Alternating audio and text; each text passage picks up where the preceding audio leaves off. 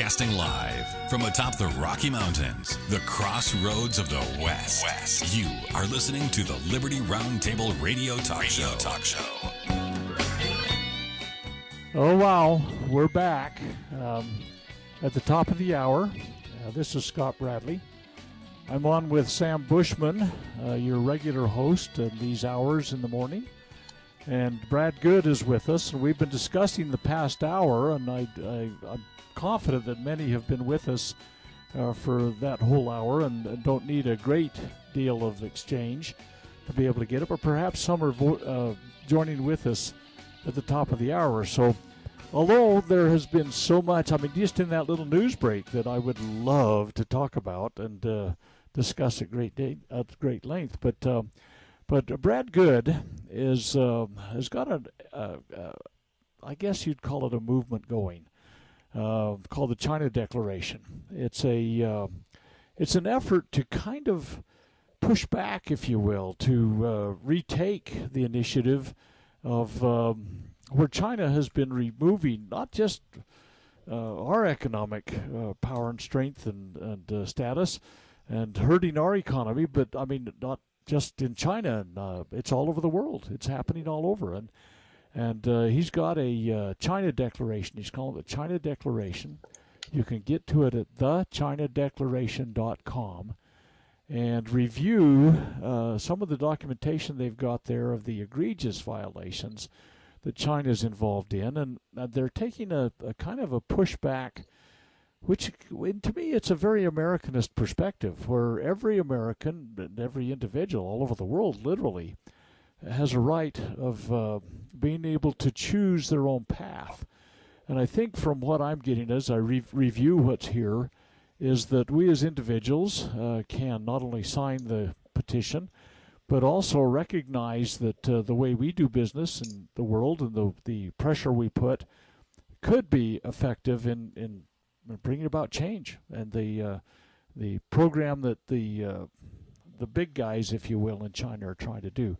I kind of asked Brad I don't know, a tough question. It wasn't tough. It's just it was bad timing on my part at the end of the last hour. And so I just threw it back over to him, and boy, we were at the end of the hour. And so he got kind of squelched on that.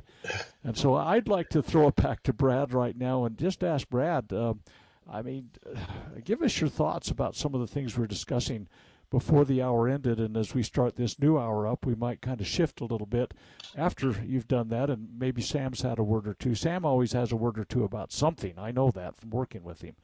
But Brad, what do you think?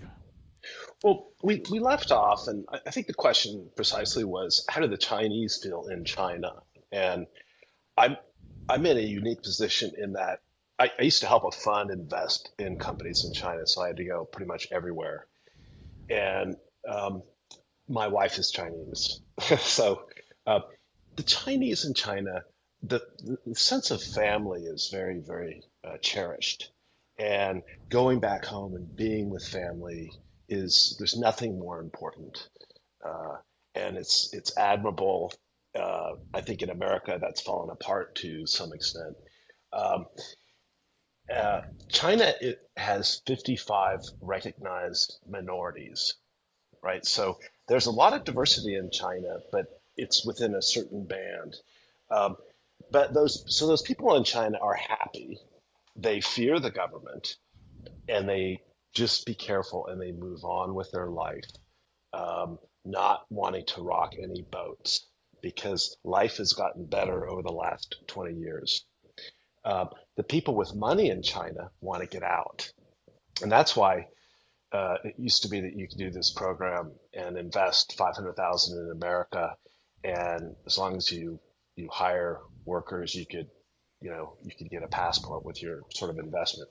There's a 17-year wait for that. All these people want to get in.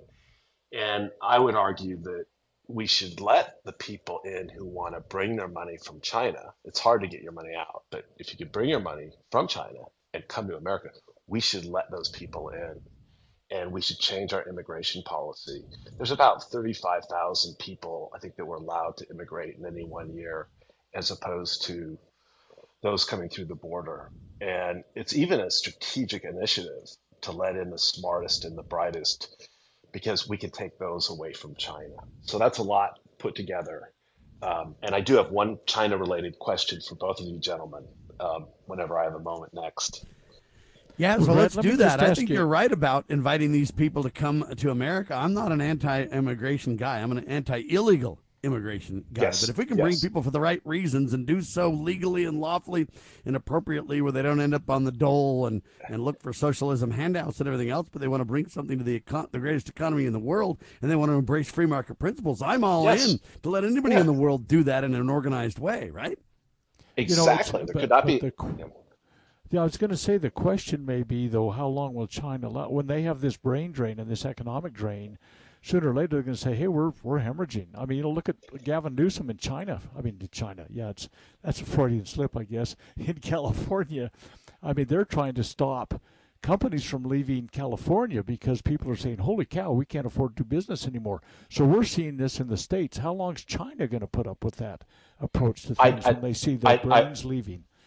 I would like to find out, to be perfectly honest. I think we should get the smartest and the brightest. If they have money, they can come here, they have something to add to the country. Wonderful. And you know what? It'll become known amongst the Chinese, right? That, oh gosh, America's letting more people in. Yes, let's go, it's good. And it sort of diminishes the whole perspective of the party, right? It's psychological warfare. Well, and if we all let that be on the international stage for discussion and reality of who we are, we promote the principle of liberty and contrast it with the principles of tyranny. Why are people leaving in droves coming to liberty? Because they start to get it, they understand. And we can teach the gospel of Jesus Christ along the way. We can give people freedom and opportunity along the way. And yes, the Communist Chinese will shut down. And yes, they'll get, as Dr. Bradley says, but when they do, it just highlights the narrative even further on the international stage. Let it happen. But we're ready for your question, sir. Okay. So my question, gentlemen, and to all the listeners is, who is the U.S. ambassador to China? What is his or her name? And the fact that no one has the answer to that question, his name is Nick Burns, is another sort of reason to question, why are we even there? What do we even get out of these the CIA folks in China did not inform us not to invest in the Wuhan lab. They did not inform us to tell the airplane flying with people with COVID back to America to stop and turn around. So I don't see a CIA reason. I don't see a visa it was confirmed by the Senate in 2021. It was Biden who did it. It's a recent ambassador, and you're right. I did not know the answer. Did you, Dr. Bradley? Well, not Nick Burns, for crying out loud. I can tell you some of the others. I mean, before it was even an ambassadorship, it was George H.W. But we had a former governor of ours, John Huntsman Jr., that went, and holy Hannah, talk about a worthless soul, an empty suit. I mean, I guess I shouldn't say those kinds of things with such derogatory distaste and disdain in my voice. But you're absolutely right, Brad. I mean, these people are... they're taking up space in a kind of the State Department. There's no value there whatsoever. I don't see anything coming out of them. So Nick Burns is probably there with his wife and kids. He has a driver, and if he has a driver, he has to have guards. He has to have a cook. He has to have someone clean his place, right? For sure. Well, plus they got the whole diplomatic corps that's there, and the embassy, exactly, and, et cetera, et cetera. This is a huge undertaking. It's massive, $500 million facility. That for what reason? I mean, Sam, you said it really great, which is, take all the entitlements away, and then all the ones that are constitutional, sort of, you can reinstitute them. I think what's happened is with the advent of the internet, changes in the world, the State Department has not evolved to take those into consideration. If you want to get a visa and you're a Chinese citizen and your husband is an American citizen, there's not even a person you can talk to on the phone in China to ask for help, right? What's the purpose of the consulate, right? except to help Americans, right? But I can't even call.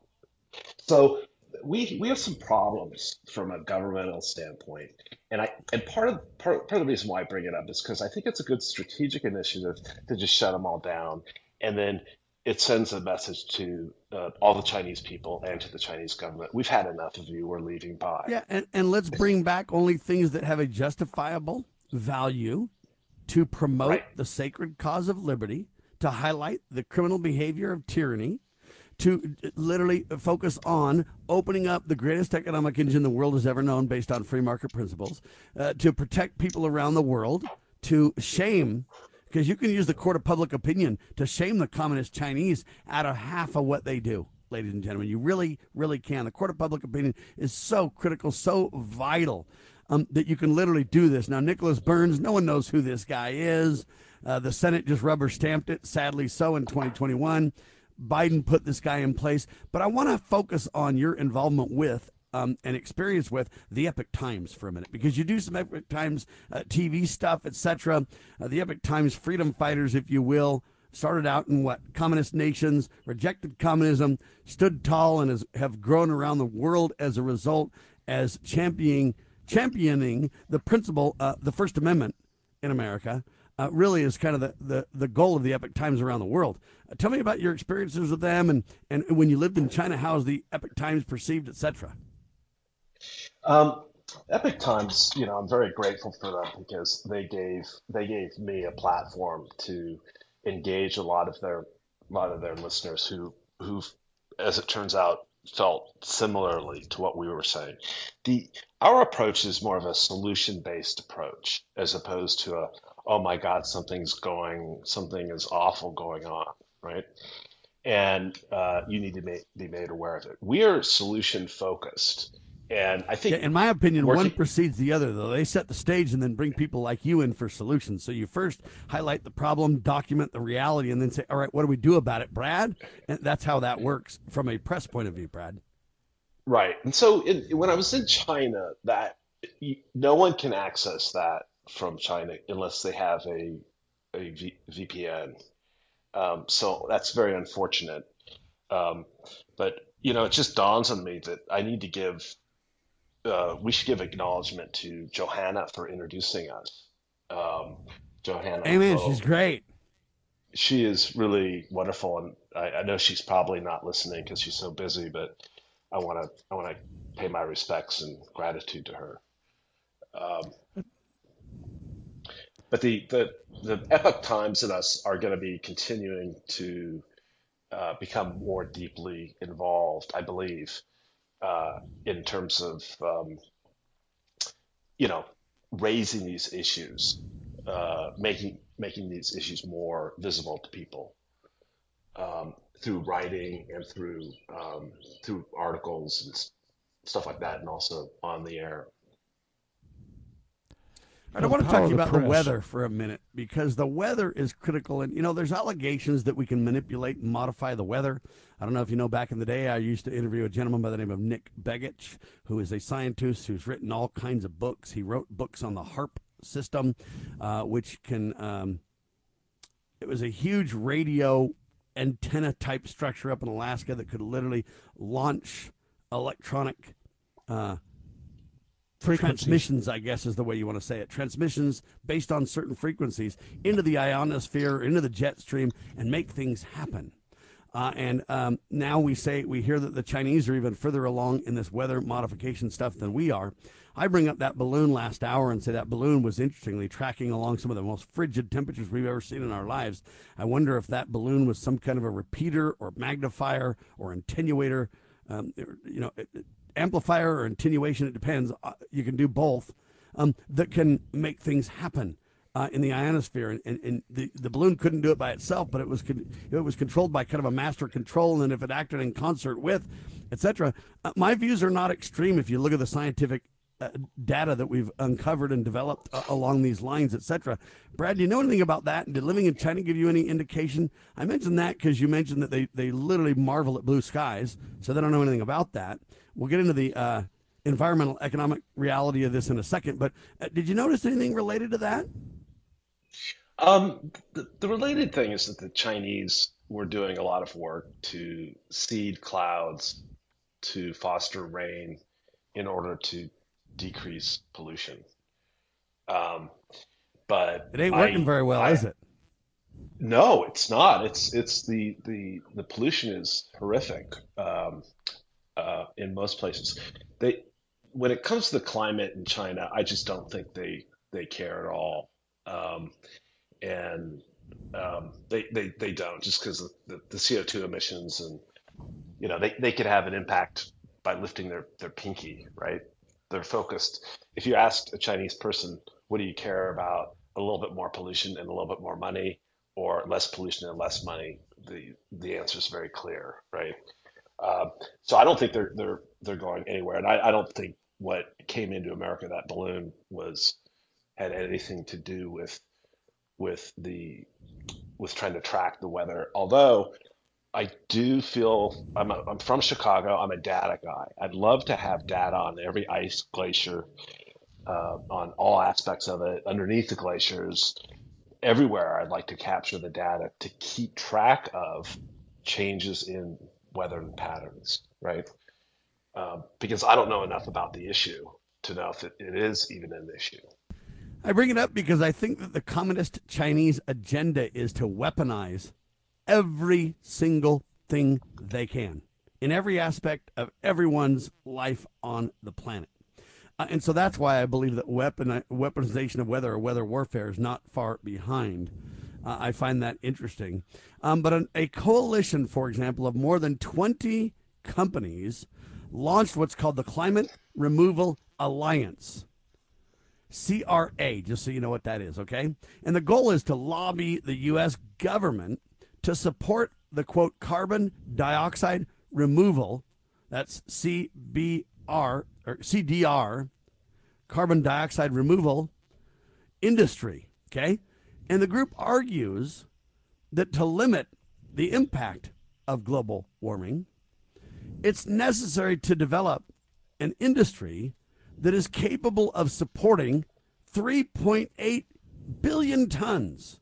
You heard me. 3.8 billion tons of carbon dioxide, remove it from the atmosphere annually. That's up from the roughly 10,000 tons that have already been removed thus far. That's according to the CRA, or this group. Now, I bring this up because while we let the Communist Chinese, and when I say let, I know we don't control the Communist Chinese, but we're literally having them as our most favorite nation trading partner. The world depends on China's output, so we're as guilty of it as anybody else. We let them literally toxify their environment to the point where they don't even know what blue skies are, hardly, except for in photos or once in a while when you get one. It's like a blue moon for us kind of a thing or whatever. But yet we're the drivers of it. We can pretend it's China, not us. We have clean energy over here, don't you know? Or whatever lies.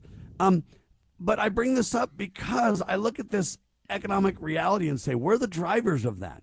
So on one hand, you get these 20 companies, a coalition of more than 20 companies that want to lobby the government so we can remove CO2 from the atmosphere or whatever, right? Remove what? CO2, what plants breathe, right?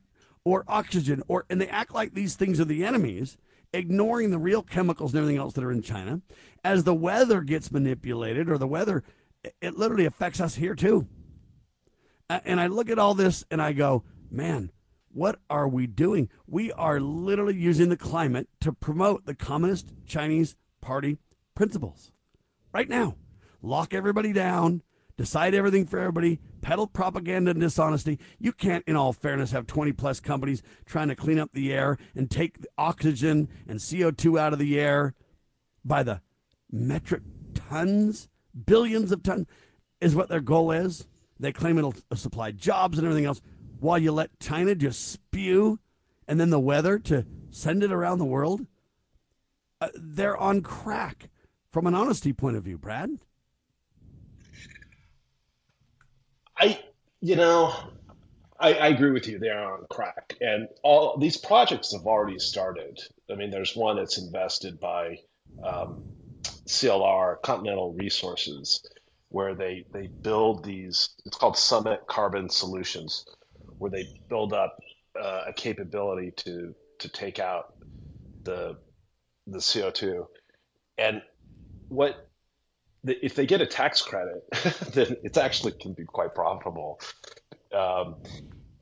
Should they be doing it? I mean, I don't think so. But if that's the way they want to go, I mean, the thing is, even if the oil companies take out all the CO2 out of the environment that they've produced, people are still going to be unhappy with the oil companies, right? There's no winning ever. And eventually what will happen is China will start getting in the game and they'll buy some of these companies. And then when they're mature and they're efficient, maybe 20 years down the line, China will use them in China. But it's just not a way to run an economy. But there's no way to stop China from polluting. That's the trick. But we don't have to contribute to it. We can have our own, world and our, et cetera. Look, they want to take 3.8 billion tons of carbon dioxide from the atmosphere annually. That's their goal. And I look at that and I say, even if they're not using weather as a weapon, Dr. Bradley, when you make those kind of changes to the atmosphere, you don't think that there's going to be downstream repercussions we're not realizing or aware of or cognizant of or planning for? Or this is a massive experiment that's never been done in the history of the world, Dr. Bradley. Well, I'm going to call Bravo Sierra to the entire program. I believe that this is absolutely a complete facade in every way, shape, and form. We look at what, for example, when governments, let's look at whether it's the Chinese government or the Russian government and their 5-year plans, their disastrous results when they do everything at these central locations, this dabbling and dinking around with stuff that's that they don't have any of the connect the dots long-term ramifications involved. They don't have an understanding that whatever they do is going to have downstream probably adverse effects based upon how anything government touches, if it's not supposed to be in it, it withers and dies. It becomes a death sentence. And basically what I believe this whole thing is about controlling and tyranny. I believe that the people that are doing these things have realized, hey man, if we can control the environment, we control every aspect of everybody's life. I mean, they do this with healthcare, they do it with economies. It's an effort to gain ascendancy over everything else. And what's more comprehensive and universal than atmosphere and environment? I mean, whether it's the water you drink or the air you breathe or the ground you grow things in or the things you manufacture, everything has to do with environment. To me, it's a centralization of all power everywhere. And it's kind of like what the Utah legislature is doing right this very second. Even as you and I are talking, they're trying to take control of the water for the entire state and be able to declare an emergency. And suddenly the government seizes all power and distribution of water. Well, if they can declare an emergency over a Nazi Germany that so-called has invaded the land and destroy economies and lives and health and everything that we hold dear, they get rid of habeas corpus, they lock us down. So they declared that, and people went along. So now they're saying, oh, we can declare an emergency over water, or we can do it over the atmosphere, or we can do it over guns. We've got an emergency because there's a plethora of mass shootings. They can shut anything and everything down by declaration of emergencies, and that's the program they're doing. It's a program of tyranny. It's a program of control.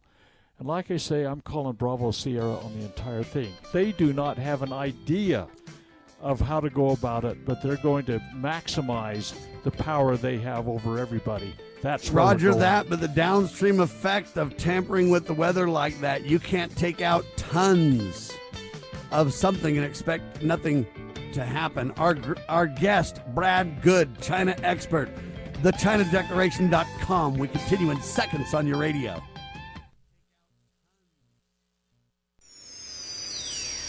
Your daily Liberty News Wire. You're listening to Liberty News Radio.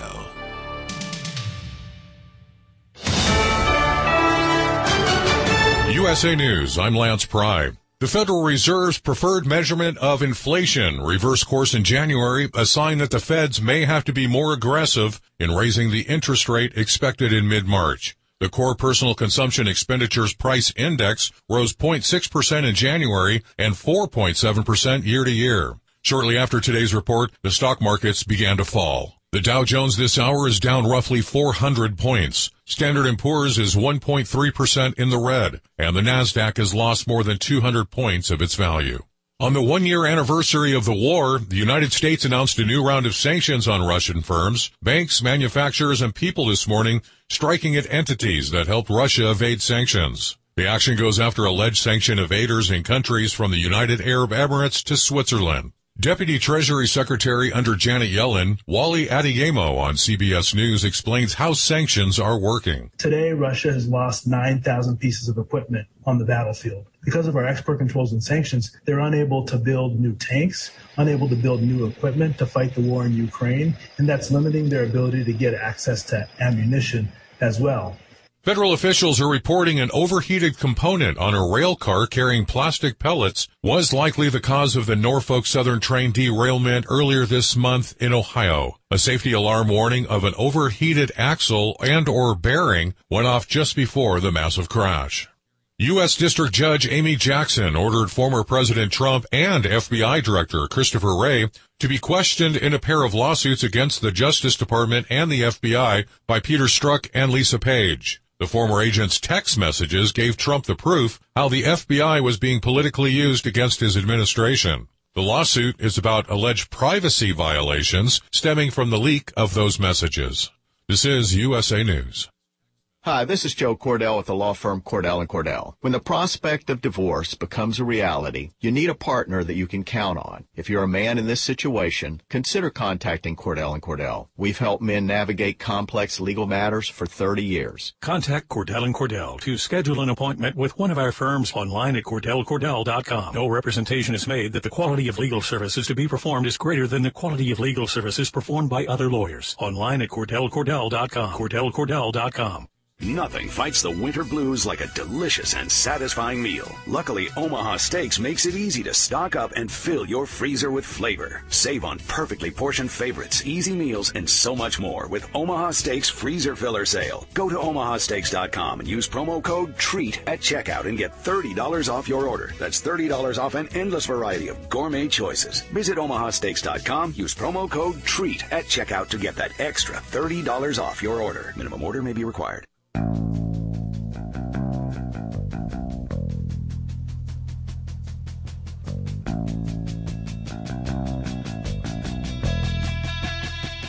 Live and on your radio, ladies and gentlemen, Brad Good with us. The China Declaration is what we're talking about. We have got to have an appropriate strategy when it comes to China, ladies and gentlemen.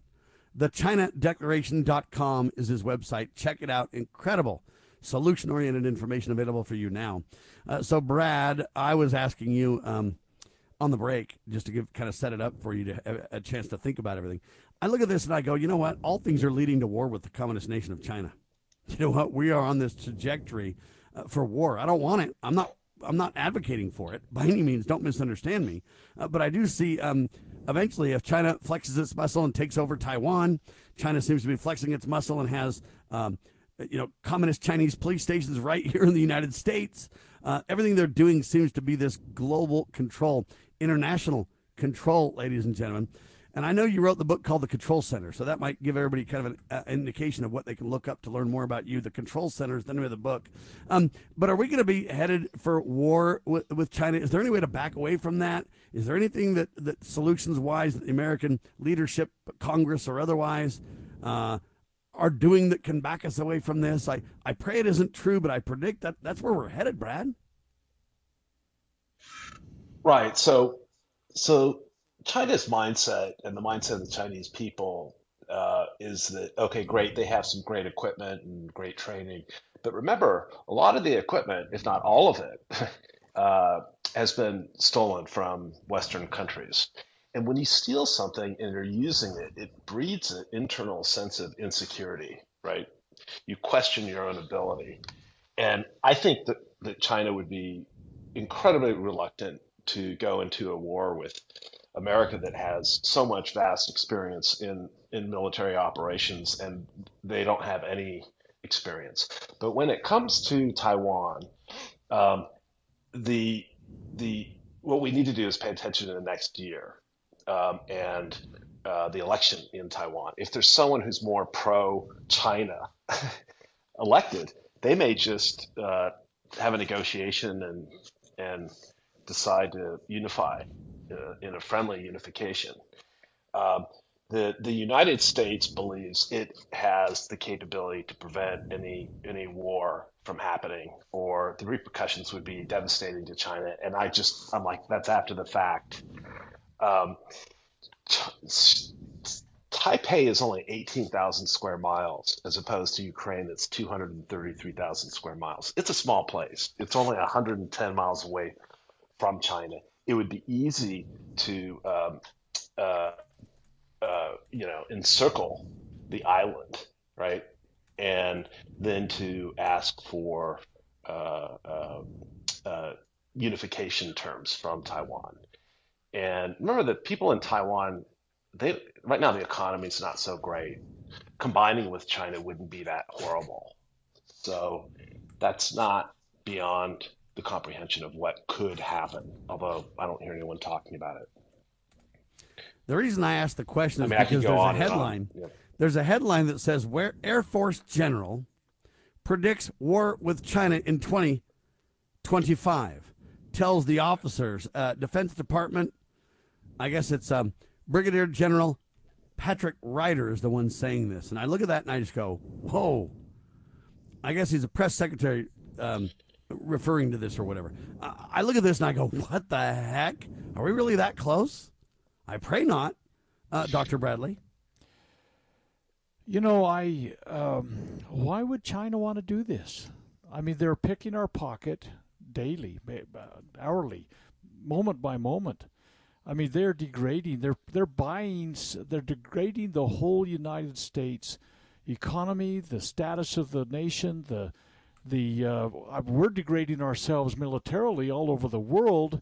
We've sent more dollars and equipment to Ukraine than it's probably 50% more than what Russia spends an entire year on their military operations. We're attrition. We're wearing ourselves down. It's like being on a grinder. We're taking the metal off, Sparks are everywhere, and we are just imploding. And I look at the China's in the catbird seat right now. I mean, how could it be better for them in terms of how we have set ourselves up? And China, why would they? Right now, I mean, there's efforts to buy huge swaths of land in the United States. I mean, they got buckets and barrels and containerized things of American money that we've sent over there. They're trying to spend it in our country. They hang on a little bit longer, they'll own huge swaths of our land in the United States. I think that it's probably not as imminent as a lot of people are trying to make us feel. We got to prepare for the worst, but hope for the best. But I think one thing that could be a friction point is I believe that the Ukrainian thing is going to push Russia to make a closer alliance with China. And, the people talk about Ezekiel 38 and 39 and the Gog and Magog thing and all this kind of stuff being set up for the last days conflagration. But I don't know where China fits or anything like that in that for sure. But the fact of the matter is, I think that as we are having this surrogate war in the Ukraine, an unconstitutional, completely unjustifiable surrogate war that, again, is greatly debilitating the United States military capability, causing huge growing deficits. Military-industrial complex is winning, and Russia's not going to lose that war. Russia's going to say, I need to push myself into China a little bit. We need to have more buddies on our side, because certainly the NATO alliances on this surrogate war with Ukraine have got Ukraine a lot of buddies. I think Putin probably this spring is going to get together with China and say, hey guys, how can we collaborate a little bit on this? I think some of the stuff we are doing is exacerbating the problem, but if we didn't push stuff like that. I think China would be foolish to go to war. I think Brad has a good point. They've stolen their technology. I hope you're right, but the general thinks so. Many experts think that we're on a collision course, and they're picking our pocket. But if we start doing what Brad's talking about, we really put together a comprehensive, cohesive strategy that literally says, "Hey, China, you're not going to do that anymore." Hey, people might start taking the gloves off, right, Brad? Hey, just before Brad does that, I just got to say, look who's saying these things. I mean, these are the military-industrial complex. This is the establishment. This is the agenda. Everybody that holds an office right now at the most senior ranks, they're all political hacks. They're in the middle of this, and they say what their masters tell them to say. And I think that we've got to take with a grain of salt a lot of the things that are coming from the most senior offices, because they've been compromised by their wokeness and everything else that has been encouraged for so long, that I think the United States military is being degraded at every level, including their wokeness and their senior leadership. They deselect for patriotism in the most senior levels. So I don't know. China's kind of got us over a barrel, and I think if we don't start doing some things like Brad's suggesting, I think that we'll give the country away. They'll buy it out from underneath us if they had to. I don't know, Brad. I interrupted what he should have been your conversation, but oh no, not at all. It's yeah. It's just not gonna happen. All our strategic initiatives are non-military, right?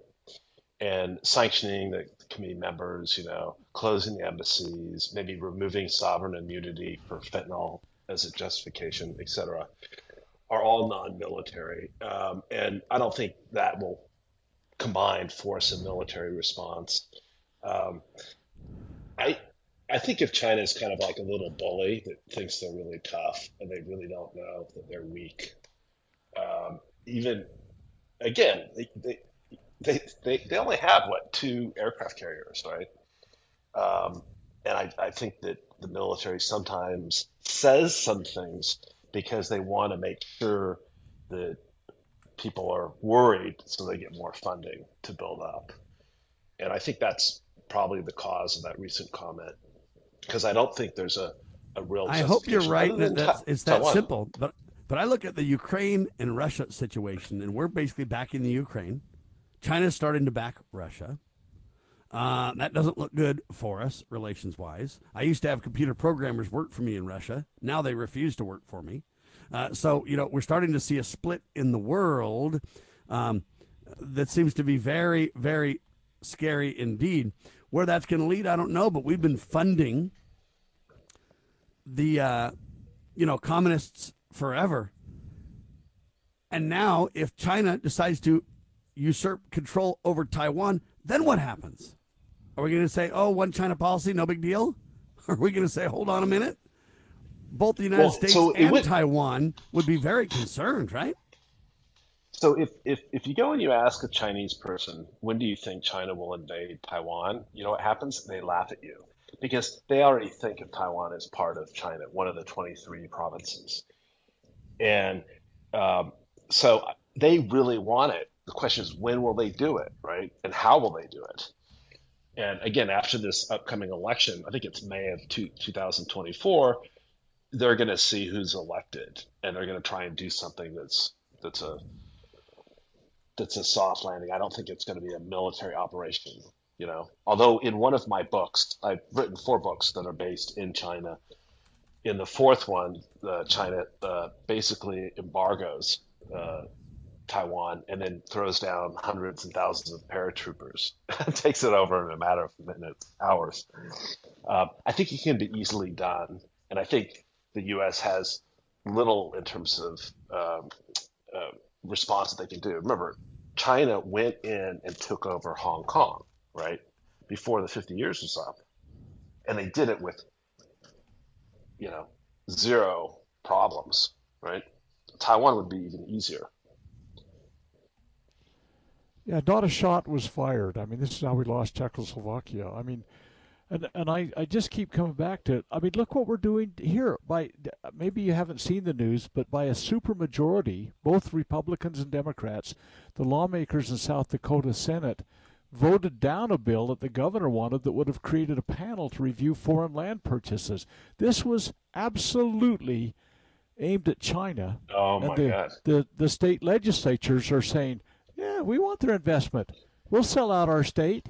I mean, we are idiots as a people. We are led by lessers that have no clue about the value of a sovereign nation. And so the House, I think, probably has to vote on this. I'm not positive, but I know the Senate in South Dakota, supermajority, they said, no, we don't want anybody to look at foreign land purchases in the state. We'd love to have the investment of China. And China is specifically the one that was doing it in South Dakota. No, this is, we have people in high places that would sell us out.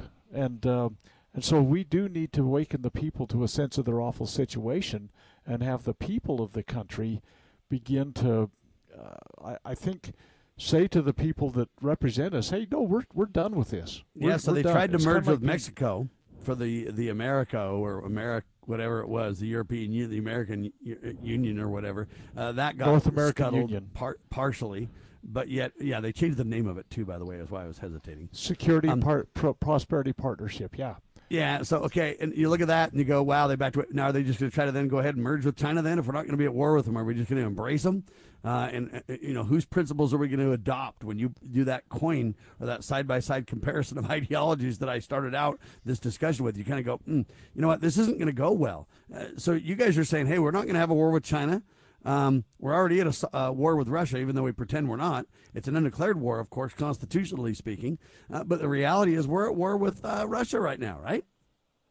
And they're trying to link up with China. I mean, so there's a lot of risk things. We used to do this analysis, and I've told you before on the radio, Sam, about how probably 40 years ago I had some insights of how this kind of tussling was going on at the international level because of some things we were involved with as a national defense contractor. But the fact of the matter is, I think Brad's approach to raising the awareness, understanding, looking for things that are absolutely not going to, I don't think they'll result in a military operation.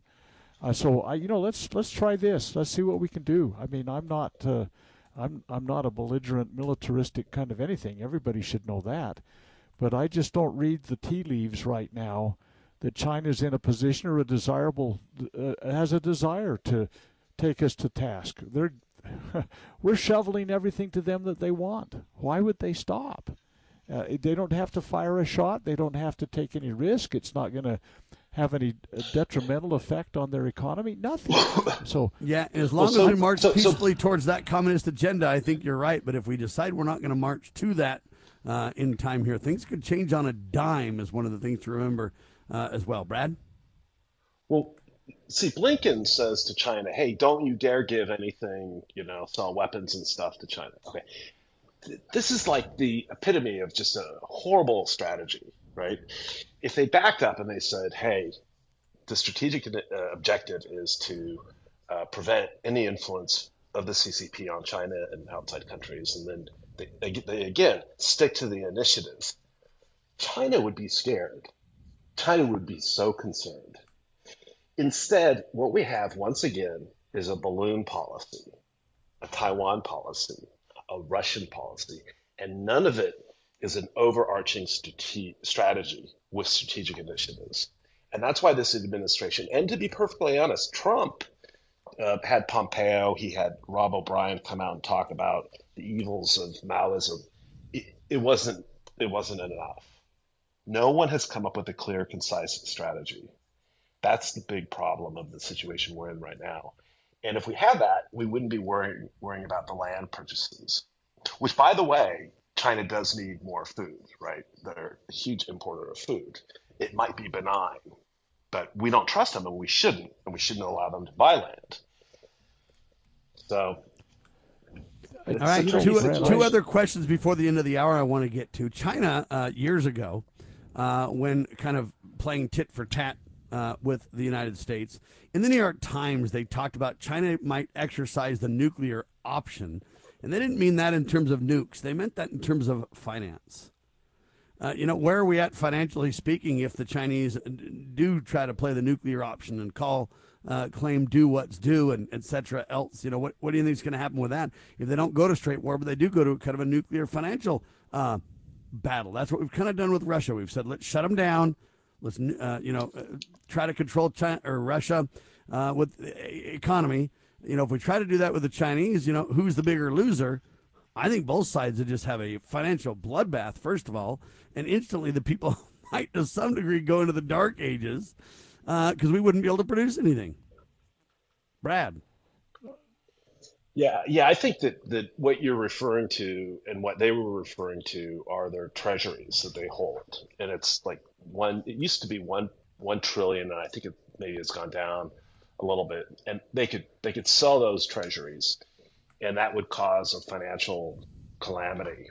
And what I would say to that is that, again, I fall back to my strategy. I would be declaring sovereign immunity and allow people to sue China for the ills they've created. Okay, so for example, I would even make it IP related as well.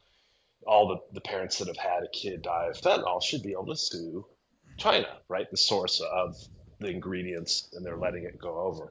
And we should claim those treasuries, right? To pay for that. And if we can prove it, we should charge them for any sort of losses due to delaying and informing the world as it comes to what happened in Wuhan. I don't think China will do that, because we could kick China out of the SWIFT, out of the Belgium-based international payment. Yeah, the SWIFT is the system. International Transfer of Funds capabilities. It's called SWIFT, just so everybody understands what he's talking about.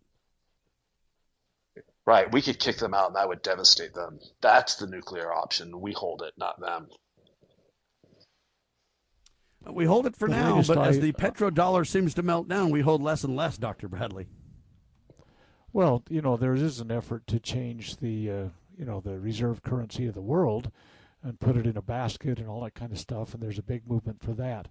But Brad's right. The last I heard, it was just over $1 trillion of our national debt is owned by China. So it's not like they could do our entire national debt. But the idea of all of this stuff, I think, is more likely to happen than a shooting war right now. All of these tussling matches, the efforts to change the reserve currency, it's an economic, it's an intellectual kind of thing, and it's a war of words and kind of it's a trying to win the hearts and minds of the people, and to stay kind of like we're the good guy and they're the bad guy kind of thing is what's happening right now. So I don't see a big war happening. I would like to ask a question too. I know the time is fleeing us. Maybe Sam's question could preempt mine, but earlier in the first hour I asked you, Brad, about the leverage points of people that come to the United States from China. You said your wife was Chinese. I presume she was born and raised there, and she probably has family there still. Are you guys feeling any stress, pressure? What's going to happen back home if I get too, mouthy about this thing I write for the Epoch Times, or I maybe this petition you've got out there starts to grow legs? Is somebody back home going to suffer, or is your wife going to feel like they're under pressure? I mean, what does this affect you on a personal level, I guess, is my question. Right. So the influence of the Chinese government is felt without the Chinese government doing anything here. My wife is very concerned.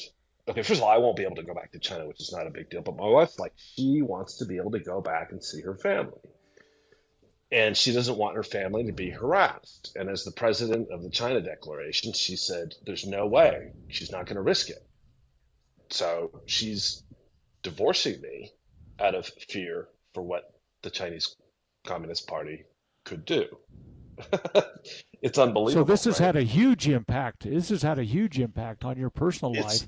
And I have to think you're kind of a maybe not a poster child, but you kind of get the idea that this is probably not all that uncommon. I mean, for people to feel that kind of stress in their personal relationships. Yeah, exactly. And so it's a self-enforced mechanism, right? Yeah, I've got, like I said, I've got friends that have ties. Even one of our good friends has family members that are members of the Communist Chinese Party back in China, and I just have to think it has a chilling effect, and may even affect the way they do some of their business here. It may be, hey, look, I did this for you guys back in China, so don't be too hard on my family back there, and it calls into question maybe even some of their loyalty on things, because, when blood is thicker than water and when family's at stake, sometimes it's a hard decision, And so, wow, that's amazing. Your wife is actually divorcing you to prevent any splash on her family back home. Yes. That's amazing. Correct. Holy cow. And I'm like, well, Sam, my attitude is what I'm doing is too important, right, to back down. Man, have you got any children? No. I was going to say, how does it affect the children? I mean, the children would be considered to be leverage points also. I mean, if you had children, depending upon where they are. I'm just saying. Yeah. And so, if they want to go see Grandma and Grandpa or something, or maybe, or if they have, aunts and uncles or whatever. I mean, this is how brutal it gets. I mean, and you put it down to the personal level, there's some really high prices to be paid. And as I look at your petition showing some of the price that it's been paid by some ethnic groups and so on there, and the Tiananmen Square, Americans don't have any idea what happened in 1989. I mean, the casualties that happened this is a brutal regime in so many ways, and they've got this smiley face that they put on, and we put all sorts of Chinese material in our homes, which is getting harder and harder to avoid because, honestly, almost everything's made there. We've shipped. I mean, everything steel basically we've comes literally through given Chinese. them the control in the war coming, ladies and gentlemen. I know Scott and Brad don't believe there's a war coming, but I believe there is. I think that we'll eventually be at war. I think we'll eventually have a World War III. How it breaks out, where it starts, the timing, I don't know, but I don't believe we'll have peace going forward. I wish we would, but I don't believe we will. But how does the average Chinese citizen that may not have any experience with America really view Americans and America, Brad? The average Chinese citizen, in their wallet, in their purse or back pocket, they have $100 renminbi or yuan, and the picture on that bill is of Mao Zedong, who killed over 50 million people, and they don't have the slightest idea how many people he killed, right? So they're delusional, not delusional, that's the wrong word. Their knowledge is really focused on their own life and their own family. If it doesn't impact them personally or their family, they don't care, right? I mean, they like America because they like it for the movies that, by the way, are all for free, right? Because they rip off and they take all the movies and all the music is for free. So they have a very positive view. They do think America is arrogant. I was in a meeting and had a guy come up to me at a very evening meeting, and he goes, "Why did I give THAAD to South Korea?" And I'm like, and he kept pushing. I'm like, it wasn't me. And if it weren't for America, you'd be speaking Japanese. There you have it, ladies and gentlemen. You want to learn more about Brad Good and what he does? Check him out at the Epic Times. He's a writer. He's on Epic TV and more. Ladies and gentlemen, Brad Good is his name. TheChinaDeclaration.com is his website. And he puts together this incredible book, The Control Center. I'm telling you right now, a stand-up guy with real solutions to solve the pending troubles with China. As we negotiate that right now, it's pretty important to listen to somebody like Brad who knows what he's talking about. For Dr. Scott Bradley, Brad Good, and Sam Bushman, we declare this nation shall endure. God save the Republic of the United States of America.